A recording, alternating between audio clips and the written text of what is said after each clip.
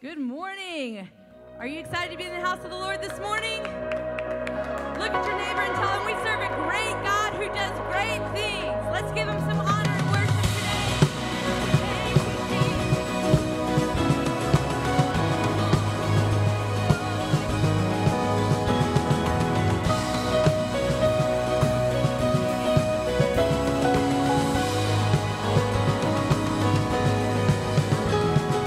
Come, let us worship our King.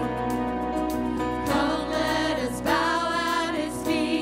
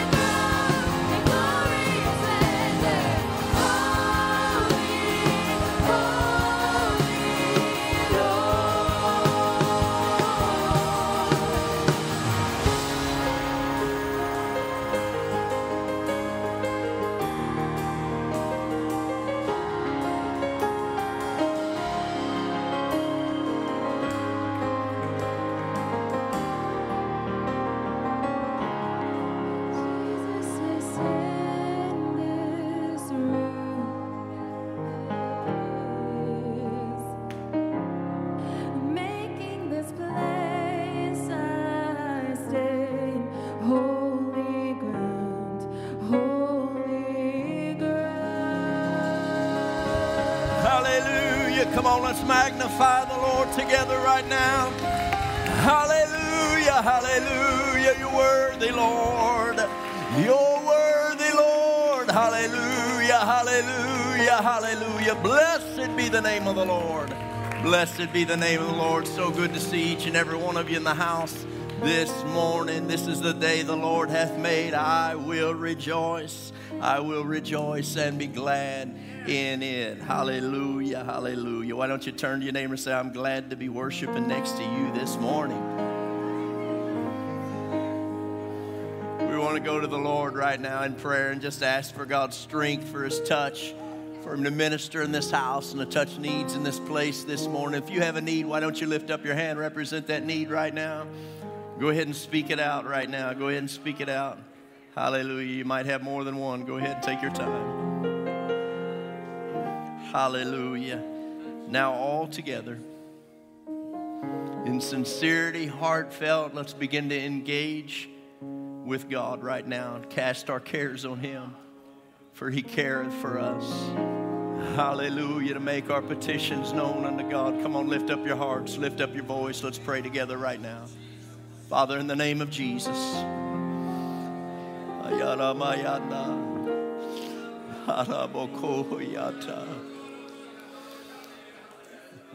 Right now. Right now, right now, right now, God. Minister in this house, Lord, every need according to your riches and glory by Christ Jesus, Lord. God, touch and minister, I pray. Heal, deliver, set free, draw by your Spirit. Do what only you can do, God. Save in this place this morning, Lord. God, our needs, we bring them before you. We cast them upon you. We're dependent on you, Lord, to make a way where there seemeth to be no way. Dependent on you, God, to make a difference in our life, to make a difference in other people's lives. Touch right now, strengthen right now, minister right now in the name of the Lord, in the name of the Lord. In the name of the Lord, we'll give you all the glory, honor, and praise that's due your name. If you could at this moment, just lift your hands heavenward right now all across this place. Hallelujah, hallelujah, hallelujah.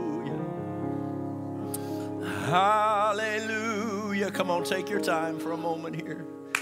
Lord, we love you, we love you, we love you. We lean on you, Lord. We lean on you, Lord. We trust in you, Jesus. Hallelujah, hallelujah. Believing God, believing God. You do exceeding abundantly above all we could ever ask or think. Touch homes, touch families right now in the name of the Lord Jesus. In the name of the Lord. Somebody say, in Jesus' name, in Jesus' name, in Jesus' name. Why don't you turn to 2 or 3 right now? High five, fist bump. Tell somebody you're glad to see them in the house. Hallelujah. Good to feel the touch of the Lord. Hallelujah. So good to see each one of you in the place this morning. What a great time we had here on Thursday night this past week. We had at least one filled with the baptism of the Holy Ghost. Let's give God praise for that. Thanks for that. Hallelujah. Great time we had here in the 9 a.m. morning, expecting the very same, if not better, right here, right now. Somebody say amen. Put a smile on your face. Look at your neighbor and say, God is going to make a difference in your life. God's going to make a difference in your life. Today, we launch into our 21 days of prayer. 21 days of prayer, and been announcing it for the last several weeks. At the close of the service, we have, as we always do, the index cards up here in the front, along with pens. Write down. Don't leave the house today. Write down needs. Lay them upon the altar for the next 21 days. Someone will be praying. Several people will be praying for your needs. Of course, we launch in today with the 21 days. We're here today. We're here right now. Tomorrow morning, Monday through Friday, 7 a.m. to 8 a.m. We'll be right here. On Saturday at 5 p.m., 5 to 6. Now, I know that everyone can't make it every day, Monday through Friday at 7. Maybe there's some of you here that can make some of those days. Some of you here can make every one of those days. But if you can't make every one of those days, I know with work schedules and with taking kids to school and getting things ready and whatnot, granted, it is a sacrifice for every single person that comes.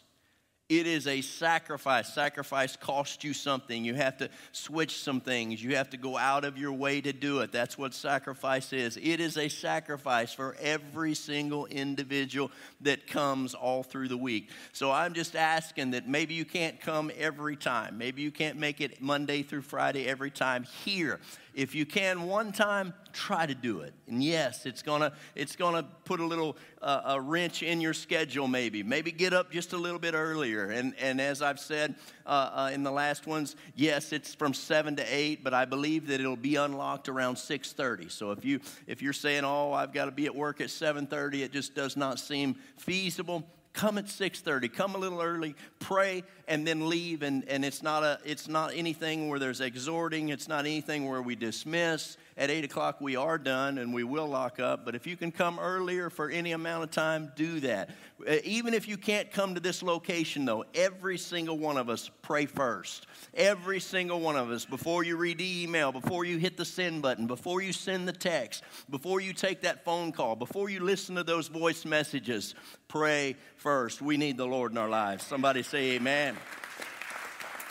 Amen, amen. So we do 21 days of prayer here in August, and if you've been here for very long, you know that we do it in January as well. January, we couple it with fasting and push fasting. If you want to do some type of fasting on your own in this 21 days, by all means do that. It will enhance your prayer. It will benefit you greatly, but we're not going to push us all together doing any specific or type of fast. So you make your own decision on that spiritual discipline, and I encourage you to do so. But do pray. Somebody say amen. If you can't make it Monday through Friday here, everybody ought to be able to make it at Saturday at 5 p.m. Saturday at 5 to 6. This house ought to be full of individuals praying. And then, of course, right back here next Sunday morning from 9 a.m. as well as 11 a.m. We're going to dismiss our children to go to their respective classes. Junior high is going, I know it was scheduled to meet in this time frame in the 11 o'clock service, but we are going to keep the junior high in today because it will be a benefit to them to be in this service this morning. If you have to give, you can give by way of cash your check in the black offering bucket in the back. You can also give online at clcsugarland.com, and you can also text to give. God loveth a cheerful giver. God bless you. You may be seated. We're so glad this morning to have with us Brother and Sister Gallion, hailing from Indianapolis, Indiana, and Vice President. I should have got that right on the first service, but Vice Presidents of Indiana Bible College. And if you don't know how that works, Vice President pretty much runs the college, and so their workload is enormous, and the amount of effect that they have upon young people and people that are attending there is just huge. And God bless this couple richly for that. And they've done all kinds of different ministry, from traveling around to Stephanie's dad was a missionary in the Philippines, and she grew up doing that type of stuff. And then Stephanie actually was in Bible college at IBC when I went there, so known her for quite some time, and pastored in Alaska and different things. So just a huge resume of different areas that they have ministered in and ministered in the 9 a.m. service, and both just extraordinarily talented, and we are glad that they're able to be with us here this morning. Could we stand back to our feet right now? Stephanie is enormously talented, and she's going to come and lead us in worship with the song. And I just encourage, when she's done, her husband will come and minister the word, and you are in for a blessing here this morning. And I just encourage every single one of you to kind of get on the edge of your seat, even right now, and in the worship, and begin to open up your heart and allow God to minister in this house. He's going to do great things if you'll let him. He's going to do great things if you let him. So if you could just open up your heart, maybe lift up your hands right now and invite the presence of God into your life. Surrender your heart totally and completely to him as they come right now in Jesus' name. Amen. Praise the Lord. Can you just lift your hands toward heaven right now? What a sweet, sweet spirit we feel in this sanctuary today. Can you just talk to him in your own words? God, I need you. I need you to touch my heart, touch my mind, God.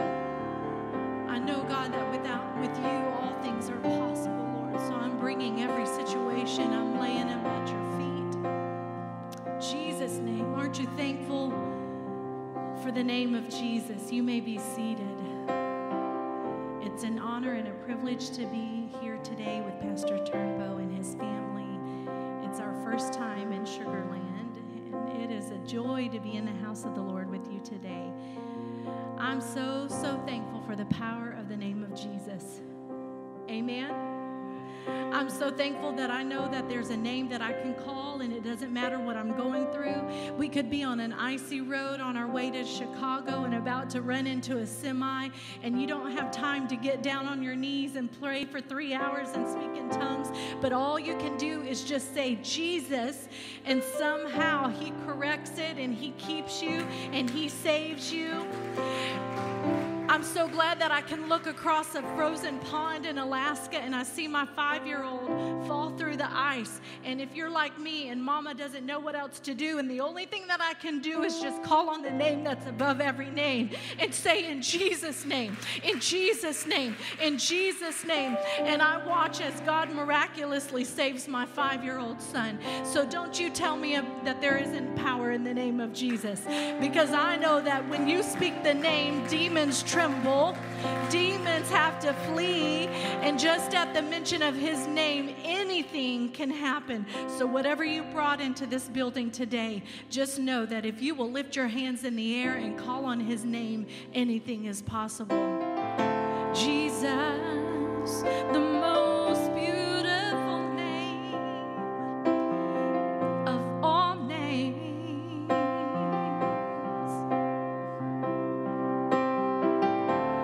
Jesus, the only name that brings healing and strength.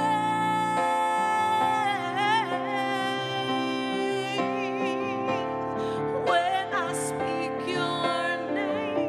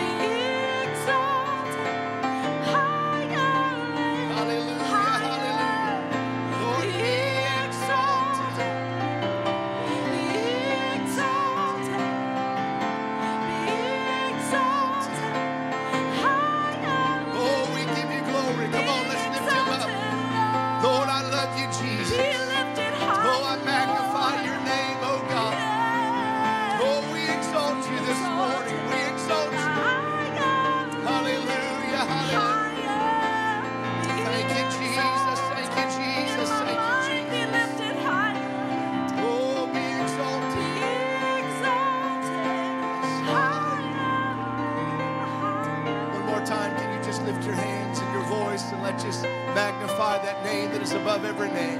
We love you, Jesus. We worship you, Jesus. We give you glory and honor and praise. Hallelujah, hallelujah, hallelujah. Amen. Such a beautiful presence of the Lord here this morning. Thank you, Jesus. If you have your Bibles, please turn with me to Genesis 1. We'll also be reading from John 19. I believe the Spirit of the Lord is here and God has showed up with great purpose and great intent. Amen. I don't believe in coincidence. I don't believe that God randomly chooses to appear or not appear, but I believe that everything, I believe specificity is a part of Scripture. Amen. I believe that God has a very specific path planned for your life. And I know that God is here because He has a need to be here. He responds to His people, the cry of their heart. We give honor to Pastor and Sister Turnbull. Thank you so much, your wonderful family, for allowing us to be in service with you. Amen. It is a great honor indeed. This Houston, Texas is my wife's home. So she was born here. So she has returned back to her roots. Amen. Praise God. She just gets so excited every time she sees Shipley Donuts. There's probably other Texas things that she gets excited about. Pecan coffee. I didn't know that was a thing in Texas, but it is apparently. Amen.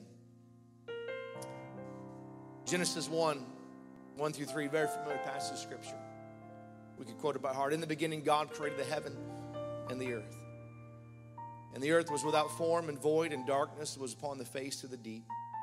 And the Spirit of God moved upon the face of the waters. And God said, let there be light, and there was light.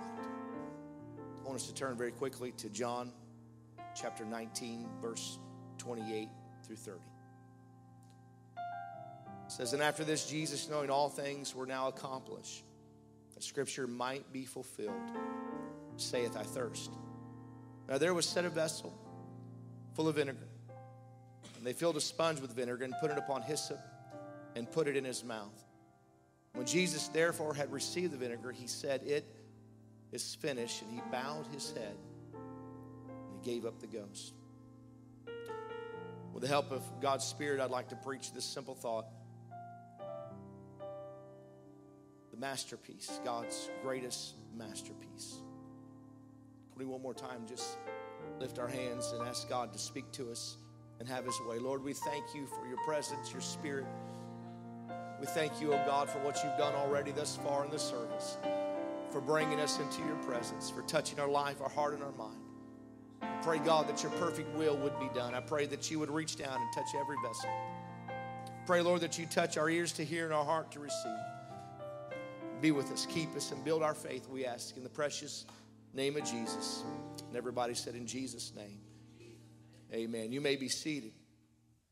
We see in this very familiar passage of Scripture, this first chapter of Genesis, we'd have to say that this is one of the most God-centered chapters in the Bible. God is mentioned by name 32 times in 31 verses. And if you were to add the use of personal pronouns, he is mentioned no less than 43 times. And thus we could say with absolute confidence that on the very first page of Scripture, the Spirit of God brings us into his presence and he keeps us there. It's no wonder that Satan has hated this chapter and has unleashed his heavy artillery to try and destroy that and discredit it in the minds of men and especially children. We find that in every school here in America, most schools in America, I would say, that we find that this chapter is up for debate. Genesis 1, if we ever ascribe to the thought that it is some unfactual and unreliable or as simply mere mythology of a doctored up copy of the Babylonian creation epic, then we have totally accepted a modern science and Satan has won the victory. But I believe this, in the age of skepticism, I believe in the age of intellectualism, that God in Genesis 1 has stated something that is unrefutable, stated something that is so powerful. He has allowed himself to be established on this very first passage of Scripture. And Satan cannot come against what God has stated in Genesis 1. In the beginning, God created. We know this, that there is evidence of God's creation. We know that there is absolute evidence that God formed creation with his hands and with his voice and by his Spirit as he moved upon void and darkness. And here's what we have as Christians. We must ascribe to this thought and this process that Genesis 1 is reliable and factual. Because I believe that this is the inerrant, infallible Word of God. I believe that what God has penned on paper and allowed us to receive as His Word, I believe that this is absolutely life-changing truth. It has the ability to build faith. It has the ability to turn generations. It has the ability to bring down kings and set up kingdoms. We see in this word that there is something that takes place just by the reading of God's word. It allows us to see what is possible, what is improbable. It allows us to defy reality of life. It allows us to look at doctor's reports and know that there's another answer and a better way. It allows us to embrace truth, not just because it is written on pages of paper, but because it is lived out in the hearts of men and women. How many has seen God's word come true in your life and in your family? How many have seen the word of God come alive and impart wisdom and faith and hope to a dying generation? God's word is able and is powerful than any two-edged sword. And so if God's Spirit cannot be trusted in Genesis 1, when he tells us of creation, then how can we trust God's Spirit when he tells us of salvation? If what God says about the earth in Genesis 1 can be questioned, then what he says about heaven in Revelation 22 can be questioned. And if the Holy Spirit cannot be questioned in Genesis 1, then he cannot be trusted in John 3:16. You see, the importance of Genesis is emphasized by this constant use of a very significant figure of speech called a polysyndodon. Now, I'm not an English major. I'll leave that to other professors at Indiana Bible College. But I do know, and maybe some teachers are in the room, that here in a couple weeks I face this daunting task of grading 18-year-old young men and young women, their papers that they submit. And God help every teacher that's here that's about to start doing that. There's going to be hours of poring over, reading these papers by highly intellectual beings that are so far superior than any of us that are older, because they know everything. They really do. But here's the problem. It's so shocking when I have to sit down with that paper and take that dreaded ink of red, and I have to circle some of these horrific writings and run-on sentences. And those papers that it's supposed to be only 8 pages at the term, but yet they write a 22-page paper, possibly even with the help of AI or Chat GPT or something. I don't know. But they write these papers and we send it back, make it smaller, condense it, cut it down. We love your use of adjectives, but they are absolutely needless in this moment. Reconstruct this sentence. You circle those things in there, and if someone was writing this paper, this first page of Genesis, and they used all of these conjunctions in this particular sentence of speech, I would be obligated to circle every one of them and give them a critique. But you see, the writer, especially in the King James Version, this shows up constantly. If you were to take all of the ands in this particular portion of speech, there are almost 100 of them in Genesis 1. In ordinary writing, of course, this is usually considered an improper use of the conjunction in a specific sentence, but not so in the Bible. You see, the polysyndodon is used to do one thing. You see, when you begin to read Scripture, the polysyndodon is inserted by the writer to slow us down. You see, God does not want us just to blaze through His Word. I know the bread chart and how many's on the bread chart, and you have to hurry. You know, there's great Bible apps for that, by the way. They send you a reminder every day. You haven't gotten caught up. It's not too late. You can get caught up. You're a little behind. They'll send you encouragement. Good job. You read the Scripture today. Don't you love it when you check that little box, you get that little hit of endorphin? Does anyone make lists? How many's ever went and accomplished a lot of things throughout the day, and then at the end of the day you made a list, and then you check those things off just to make you feel better? No one's done that before? Okay, maybe one person has done that before. I admit I have done that before.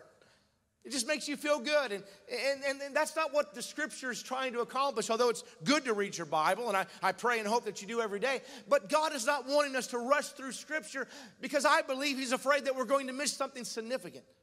See, in Genesis 1, we see it like this. With this polysyndodon here, it's in the beginning God created the heaven. Pause. Contemplate. Oh my goodness, have you ever stepped out on a night? Blackened sky, full of diamonds, and stood there staring at those cosmos, just thinking, what is there? What's out there? Oh, I know it's probably difficult with the pollution of Houston, but how many's ever been, like pollution of Houston, but how many's ever been out in nothingness and have looked up on a country road, maybe driving down by Lufkin or something, and you look out on that sky and you're like, oh my goodness, look at that. How many's ever seen a shooting star and you've seen the beauty, and can you imagine what just our eye can see? But have you ever looked through a telescope and looked beyond just the galaxy maybe, or even just the moon itself, and not even that far from us, but the galaxy, the Milky Way, the stars and the galaxies beyond, the planetary system, how incredible God is in all of His creation. And that's why He's writing this in this particular fashion and form. This writer is conveying this idea: pause and hesitate and wait and see. In the beginning, God created the heaven. Oh, isn't it majestic to even think of all that God has created and the beauty in which God created? And God doesn't want you to rush through that, because there's something powerful and significant in these opening pages of Genesis. The Spirit of God would have us weigh each word, each phrase. I believe that we miss out on promises and blessings that have been given to us by the Word of God because we've not contemplated each word and phrase of His Scripture. You see, this is His voice to us. He's writing with great precision here. You see, it's this opening statement that is so significant. It's so powerful. We lived in Alaska for many years, and I love the mountains. I miss the mountains. My father-in-law is born, bred, and raised here in Houston, Texas, worked in the oil refineries as a pipe fitter, and nothing is bigger than Texas, right? And Texas is grand, and there's something about Texans, right? You guys have a lot of just confidence in your state, and probably rightfully so, and it's the biggest and the best. And my father-in-law moved to Alaska to be near us, he and my mother-in-law, and he was always talking about how big Texas was, and he's like, oh, it's not like Texas. Alaska's not like Texas. And finally, I just had enough of it, and I got a map out, and I laid this map out, and Alaskans are the same way as Texans. And I said, Dad, I got to show you something. If you were to cut Alaska in half, Texas would be the third largest state. He looked at that map for a little bit, and that was the end of it. Well, I never heard about Texas again. Have you ever stood upon a mountain vista and looked out over a valley? Seen a glacier river run down the middle of it? Or maybe you've been down on the coast and you've stood on the sandy beach, watched the sunset on a beautiful spring evening. Possibly you've stood and seen these mountains that are here in the state of Texas, and it's so diverse. The geography is so beautiful and amazing. If you look at the arid desert and the hot, humid climates, and you're blessed with this beautiful state. Can you just contemplate what all God created just by speaking it into existence? You see, you begin to look at what God has done, and it's no wonder that God wants you to pause and to think about the heaven and the earth, to contemplate what He's formed and fashioned. Creation is absolutely amazing and beautiful in itself. But it's not creation that God is so connected to, no. At least not the creation that we look upon. You see, the apple of God's eyes, so to speak, what His favorite part of creation is not the mountains, it's not the ocean, it's not the birds in the sky or the land animals that dwell. It's none of that, but God's creation. The masterpiece of God's creation is you. You are the masterpiece. God did not breathe the breath of life into any other being except mankind. God did not shape and form it with his hands except mankind. And so in these beginning portion of Scripture, God is trying to get us to that place of understanding that God created. He created everything that we see and everything that we experience. But what God is most favorable to and what God is most dear to his heart is you and I. You are a masterpiece of God's creation. And so there it is in the opening statement of Scripture. You see, there's no attempt made to water it down, to apologize to a skeptic age, to prove that God is. Scripture deems certain that these truths be self-evident. And first and foremost, God is stating that he is. In one sublime statement right here, in the beginning, God. He sweeps aside atheism by asserting that he exists. Polytheism and Trinitarian by declaring himself to be one.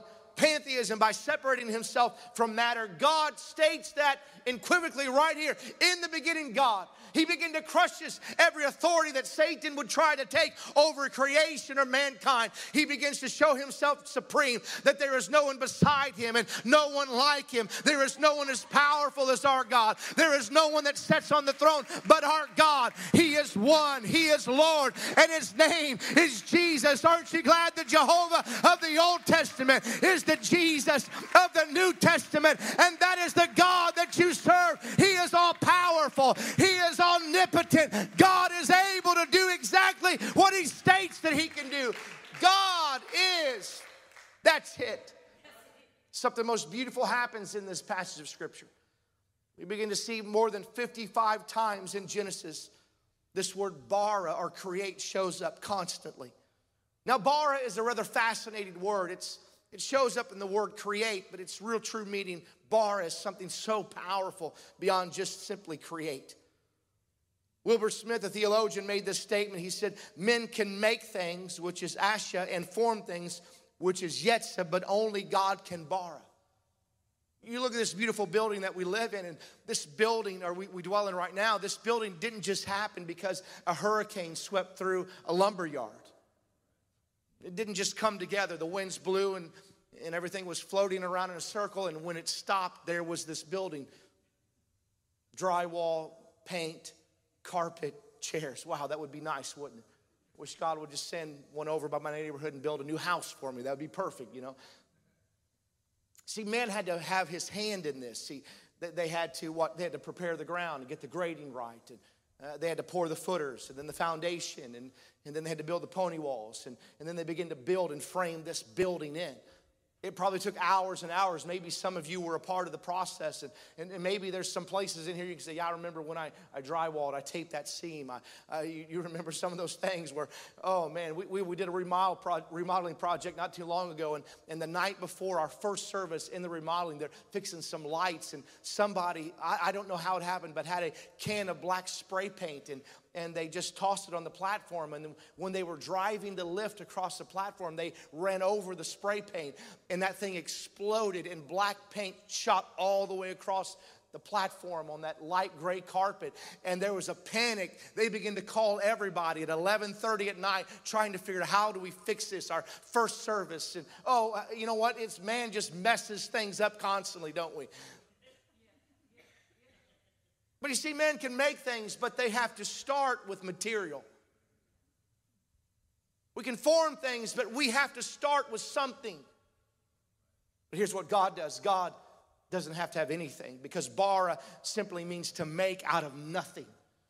Oh, you hear me? You know what's so beautiful about this thought and idea is simply this, that God can make something out of absolutely nothing. That means when the enemy comes and tries to tell you that you're a mistake, that you're not worth anything, and God can't do anything with you, you can look at him and say, you are a liar, devil, because God can take nothing and make something out you don't even understand. You see, my mistakes and the mess of my life that I've made, it doesn't matter, because God can create and he can recreate. Oh, he doesn't have to take the the stuff that I've already messed up. God can form something out of absolutely nothing. That means your life is not a mistake. Your life is not over. That God has just begun a good work. Satan has no authority. He cannot stop what God has started. You don't have to walk into church and have everything perfect and figured out. God can take where you are. He can take your hurt. He can take your pain. He can take every mistake. He can take your history that you want to bury and not even talk about.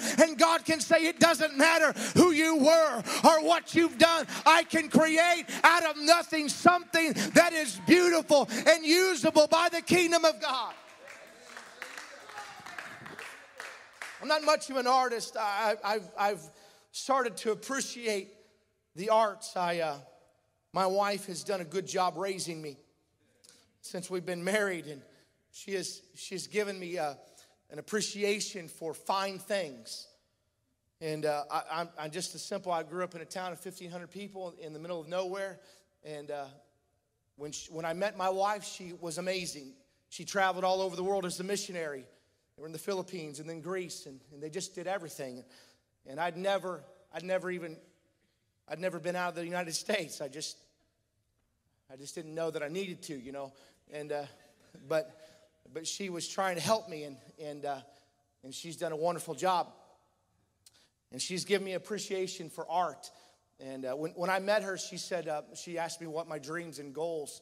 And she wanted to be an interpreter for the United Nations and learn 17 languages and travel the world. And she speaks Tagalog and Greek, and it's all Greek to me. And she said, what do you want to do? And I said, well, you know, honestly, my dream is to be a hunting guide and to homestead a piece of property. And that was it, brother. And I thought those were lofty dreams. And she was like, oh, it needs a lot of work, and she has done a good work, and so she's helped me. And my oldest son is an artist. He likes to paint, and he's very good at creating things. And so we recently went to an exhibit called the Van Gogh exhibit, and it was really fascinating. And I walked into that museum, and it was a room maybe about this size, and they had projectors mounted all over to where all of Vincent Van Gogh's paintings were being projected on the floor, and the wall, on the ceiling. And I thought very quickly that I'm in the wrong place because these are not my people. And because there were people that were lying on the floor. They were walking around so contemplative and in amazement. And it made no sense at all to me. And I'm like, I'm in the wrong place. These are not my folks. And but as I began to walk around that room and look at these paintings, it took me a while, but they began to make sense because it was on a reel that they would scroll through the different paintings of Vincent Van Gogh. And honestly, before it was over, I was lying on the floor. And I was looking up at the ceiling, and I'm like, okay, I can appreciate this. You know, this man took blobs of colored paint and made something that's recognizable. That's impressive to me. I can't do that. That's you. That may be nothing for you. You can just do that in your spare time. But that's amazing to me. And so at the end of it, I thought, wow, it's incredible. And Vincent Van Gogh, the story began to unfold as I walked through the museum. And he was a pauper. He was homeless at some times, had no money to speak of, never sold a painting the entire time that he was alive. But yet he gave his life to his art. His brother, who was very well off, supported him and bought him a house and for him to live in, gave him money for food and provided for him. And Vincent Van Gogh was very troubled by this. And he went through ups and downs and bouts of depression. Maybe you've even seen the painting of where it's a self-portrait with a bandage on his ear. The story is rather conflicted. Many different people theorize on it, on exactly why he cut his ear, but possibly it was because of depression or even suicidal thoughts. He wrote this to Theo in 1888, this letter. He said, I can do nothing about it if my paintings don't sell. The day will come, though, when people will see that they are worth more than the cost of the paint. But yet, poor Vincent Van Gogh never sold one painting while he was alive. At his death, a penniless pauper, his brother arrived, and the hundreds of paintings, some even in frames, he pulled out of that small apartment and took them down to an art gallery.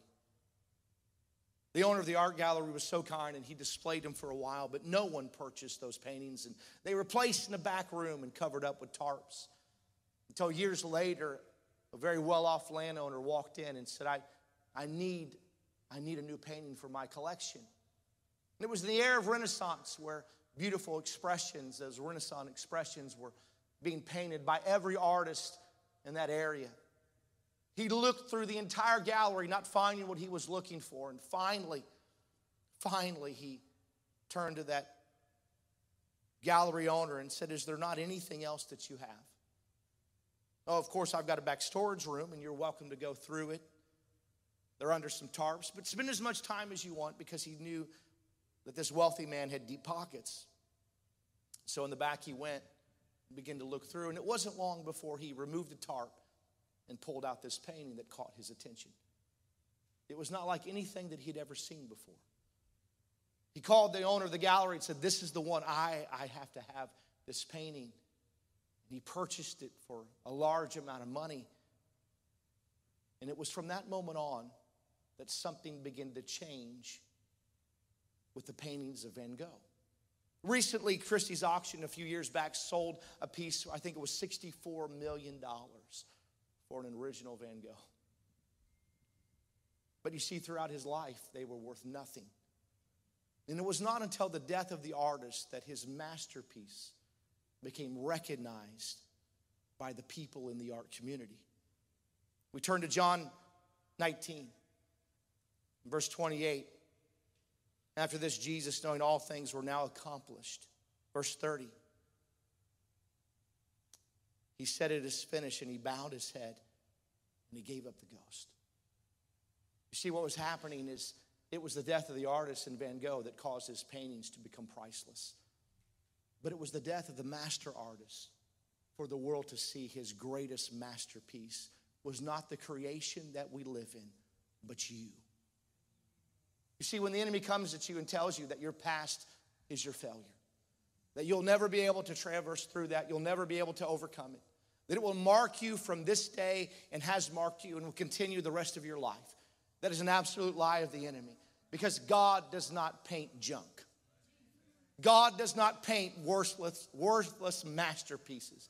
And when someone looks at you and tells you that there's no good in you and you're worthless and you're a mistake and you shouldn't even be around, you know what you need to do? You need to tell the enemy, get thee behind me, Satan, because you have no idea what God is doing in my life. You see, I'm here to tell somebody that you need to lift yourself up on occasion, and you walked into church and you're not bound by your past or your lineage, and there's no generational curse on you, because God is not through painting your masterpiece. You are greater than what you can ever imagine, because when God painted this world that we live in, it does not capture what God painted in your life and what God can do through you. Oh, hear me, ladies and gentlemen. The masterpiece of God's creation is every living, breathing human being. There's not anyone that should ever be discarded or put away, because God isn't through. And if your past still haunts you today, you can be covered by his blood. God can forgive you at this altar of every sin that you have committed.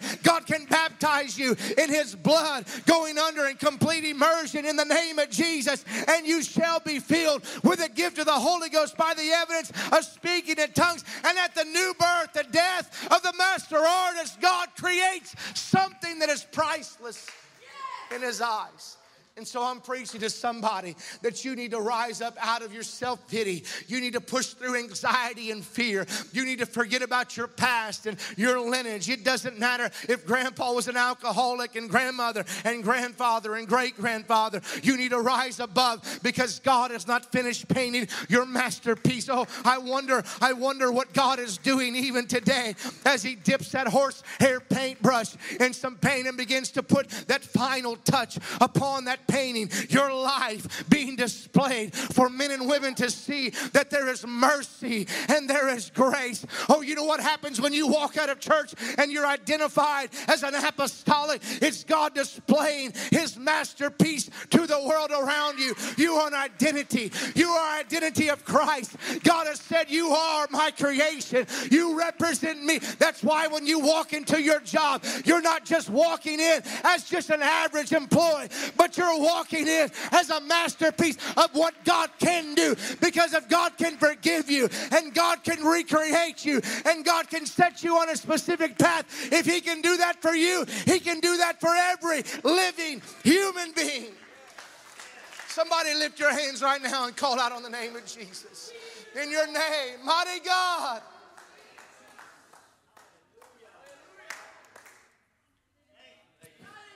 Jesus' name, in Jesus' name. Oh, I had a young man walk into my office. Say, Pastor, there's been generational curse placed upon my family for generations. Every male in my family has been dead at age 26. He said, I'm approaching in 1 year my 26th birthday. He said, it goes back as far as we can remember. Great-great-great-grandfather dead at 26. He said, I probably will not live. Oh, but God said, I'm not finished painting His masterpiece, because what He had in His life was not what they had in theirs. He had the blood that was recreating who He was. It was breaking the chain of a generational curse. Ladies and gentlemen, you're not who you used to be. Oh, let me tell you, God's delivered you out of alcohol. He's delivered you from drugs. God's picked you up from adultery. God's placed your feet on a firm foundation. The enemy does not have authority. God is in control. Mighty God, mighty God. Oh, let me finish the story. He's almost 40 years old today. And guess what? God broke the curse of that generation. Oh, hear me. What can God do? What can God do? Some of you don't give up on your children. Don't you give up on your grandchildren. Don't give up on your spouse. Don't give up on your own life. You lay your head down tonight in your bed and you say, God's given me another day. God's blessed me with another day. Come on, tomorrow is a new day. God's still completing my masterpiece. You may not have fulfilled every dream that you had as a young teenager, but it's not time to stop dreaming, because God is not finished painting. I need to hurry. I'm closing. I'll tell you about a friend of mine. His name is Andy Nyman. I met Andy years ago. Andy personally told me his story. He said, I grew up in a mess. He said, you probably won't even believe it. There are parts of the story, to be honest with you, Pastor Trimble, I did not believe. It seemed almost unbelievable. But I trust Andy. I trust him. I trust him with my life. I would trust him with my kids' life. And he told me, he said, I was born into a home that was so dysfunctional. He was born in a small village in Carmax, Yukon, Canada. And he said, I never knew my dad. He said, I met him one time by accident and realized years later that that was my father. My mother was a drug addict, an alcoholic, and he said the abuse started then at such a young age that the government stepped in and took him away from his own home. He was placed in an orphanage. They call them boys' homes. It was all throughout the Yukon territories. They would put him in these boys' homes. It was later described by the Canadian government and Parliament as they began to talk about the atrocities that were done at some of these homes. And the particular home that Andy was placed in, they said the director of that, this man was a monster predator. They had never seen someone to that degree. And the abuse started almost instantly when Andy got there. Andy said it was horrific. We tried to run away, and some of the boys did. Some of the older boys took some of the younger boys, and they ran away, and they went down to a village downriver. They broke into a little grocery store type thing, and they stole candy and whatever else they could get and grabbed bottles out of the cooler and ran. And he said at 6 years of age, that's when my first taste of alcohol. And he said, I realized that at that moment that if I drank enough of it, I wouldn't remember what would happen that night. And he said, so this became a common practice. We would break out, we would steal. He said, I would drink as much as I could so I would pass out, and I wouldn't remember the abuse. Andy eventually ran away. He was a young teenager when he finally had enough nerve and was finally able to. He ran away and ends up in Vancouver, British Columbia. He said, for 22 years I lived on the street. I was a heroin, cocaine addict, an alcoholic. He'd been in prison multiple times. He said, I lived my life because I had to erase the memory. He He said, I lived in a stupor and a numbed state because I was damaged goods. That's what he told me. I was damaged goods, and I couldn't lay my head down and let those memories course through. He said, so my whole quest was to get enough into my system that I would forget. He said, but it got harder and harder. He said, I never came down from a high. He said, I would steal batteries from a gas station, sell them at a bar. And I would go into the park and purchase my drugs, take them back to this little closet that was in this broken down apartment complex. A dirty stained mattress and a wash basin was all that he had. He said, this particular day, I stole the batteries, sold them, and I was making my way to the park, and I purchased my drugs. And as I turned and walked out, he said there was a man that was standing there. He said, hey, how you doing? Andy said, I'm good. Didn't want to make contact with him. He said, hey, my name is Mike. What's your name? I'm Andy. Well, Andy, it's good to meet you. He said, hey, Andy, I need to tell you something. He said, Jesus loves you, and he has a plan for your life. He said, Andy, I want to ask you, is there anything I can pray for you about? And Andy said, I didn't even know what to ask, so I just thought, well, this is whatever. Ask God to bless my life, to help me to get off drugs. And if my mom's still alive, just bless my mom and my family. The guy said, close your eyes. And so Andy closed his eyes. And he said, my eyes are closed, and I felt something on my forehead. His hand was on my forehead. And he said, I got really nervous because I didn't know what was going on. This man put his hand on his forehead and began to pray. And he said, he is praying about everything that I asked him to. And he said, and at the end of his prayer, he said, God, help Andy find no pleasure in the drugs that he does. Amen. In Jesus' name, amen. He said, and the guy walked off. He said he walked down the street and turned into this blind alley. It was a box alley. He said, I've eaten out of the dumpsters. That's all that's in that alley. There's no windows and there's no doors. He said, I'm watching that guy go into that alley, and I'm thinking, what did he mean by that last phrase, help Andy find no pleasure? And so I thought I'd ask him. And he said, I moved down that road as fast as I could, my broken feet, my body. He's 6'2". He didn't even weigh 100 pounds. He was just so emaciated and broken. He made his way down, and he looked into that blind alley, and there was no one there. And Andy says, I don't even know if it was a real person, to be honest with you. It could have been an angel, an angelic being. He said, I just brushed it out of my mind, and I went back to my room. And he said, I take that spoon and begin to heat that brown rock up, and I find that dirty, used hypodermic needle. He said, and I begin to try to get that syringe in there, and my hands are shaking from withdrawal so bad it spills out onto the floor. I get so angry, and I'm so mad. And he said, and all of a sudden that voice speaks. It's a voice I've never heard. And that voice says, help Andy find no pleasure in the drugs that he does. He said, and I'm looking around trying to find out who said that. And he said, I put more in there, and I heat it up. And he said, now I finally get it into the syringe, and I placed it into my vein and pushed that plunger down. And he said, and nothing happens. I thought I'd missed the vein. And he said, no, it was in the vein. And that voice speaks again, help Andy find no pleasure in the drugs that he does. He said, and by now I'm shaking, I'm convulsing so badly I can't even roll a joint to smoke it to try to get some relief. And that voice speaks again, help Andy find no pleasure in the drugs that he does. And he said, all of a sudden I'm almost forced onto my face, and tears are flowing. And I'm crying out, and I said, if that's you, God, you've got to help me. And he said, I felt something embrace me in love like I've never experienced. He said, I felt for the first time the presence of God. And he said, and I knew it, and I start to weep uncontrollably. And I said, God, you've got to help me to break free of addiction. And he said, I'll call the drug rehab center just down the street that has a 6-month waiting list. And if it's God, he'll get me in there. And he walks down the hallway and picks up that payphone and makes a collect call to the drug rehab center. And they answer and accept the charges. He said, that was miracle number one. He said, hey, this is Andy Nyman. And I've got to get off drugs.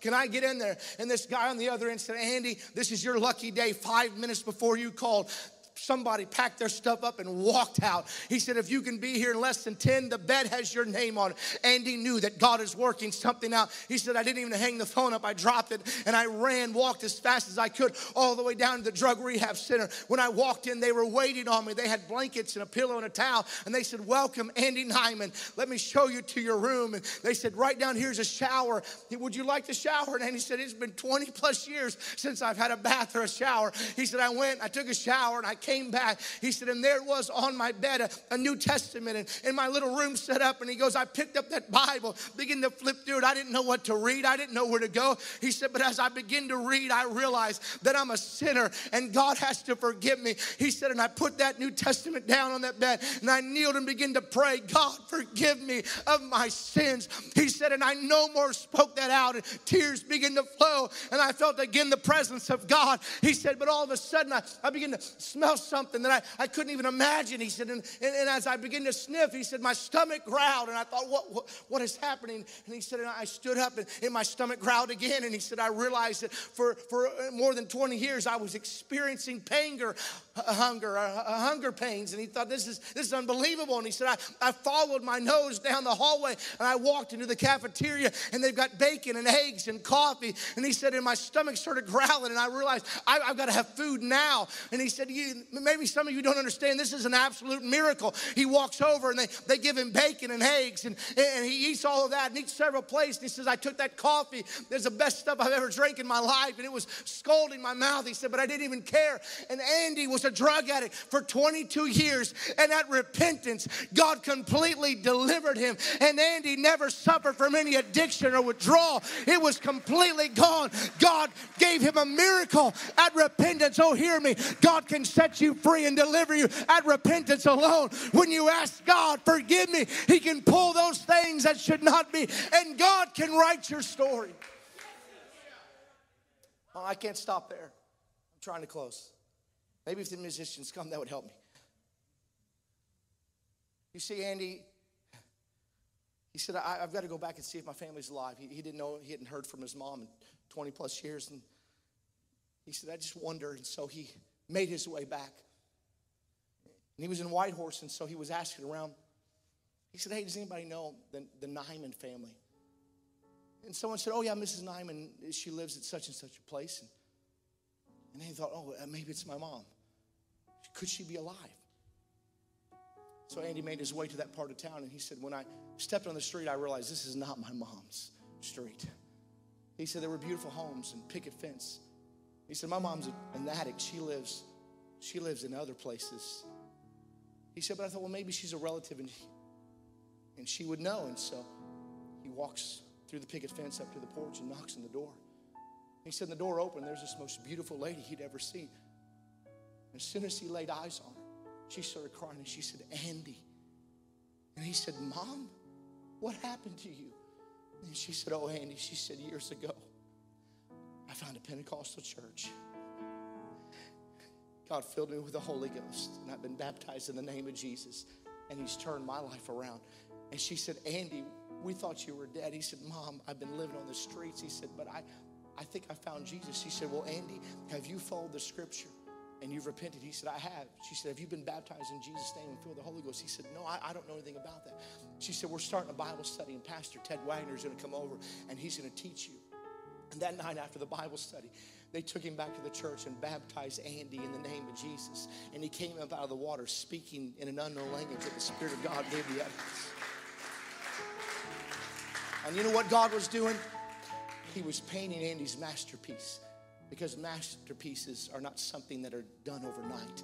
And Andy was in his 30s when this happened, but God said, Andy, I'm not finished with you. You see, Andy went back and got his degree, and he's a psychologist now. But more importantly, Andy's life completely turned around, and God placed a calling upon him. And he said, I've got to start a church in Carmax, Yukon, the very community that he grew up in. And Andy Nyman went back to Carmax, and he said, I'm knocking on doors, going to invite people to my church. And I stand on the porch of this cabin, and I'm knocking, and I'm like, this looks very familiar.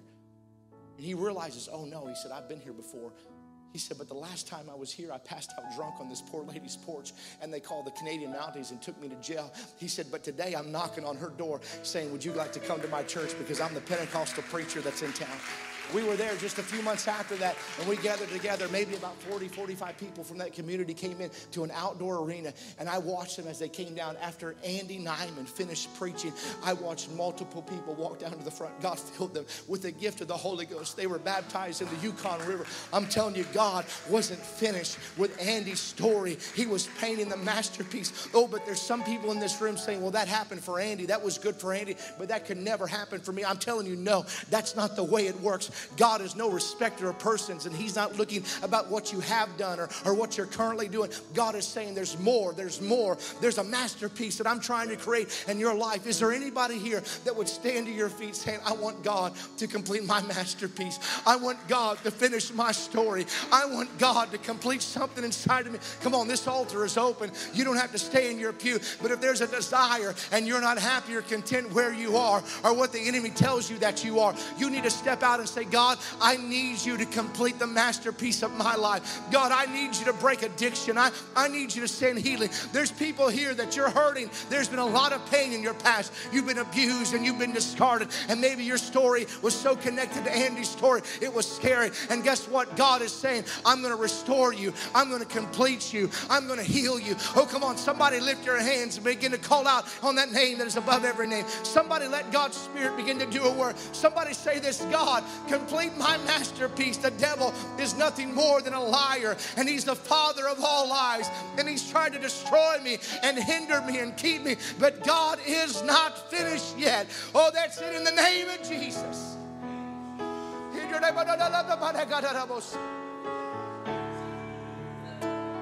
Oh, that's it. Somebody begin to pray.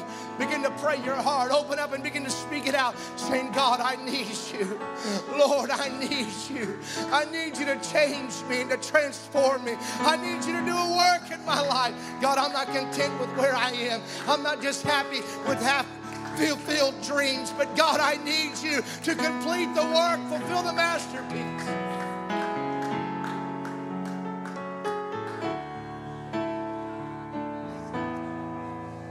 In the name of Jesus, in the name of Jesus, in the name of Jesus, in the name of Jesus.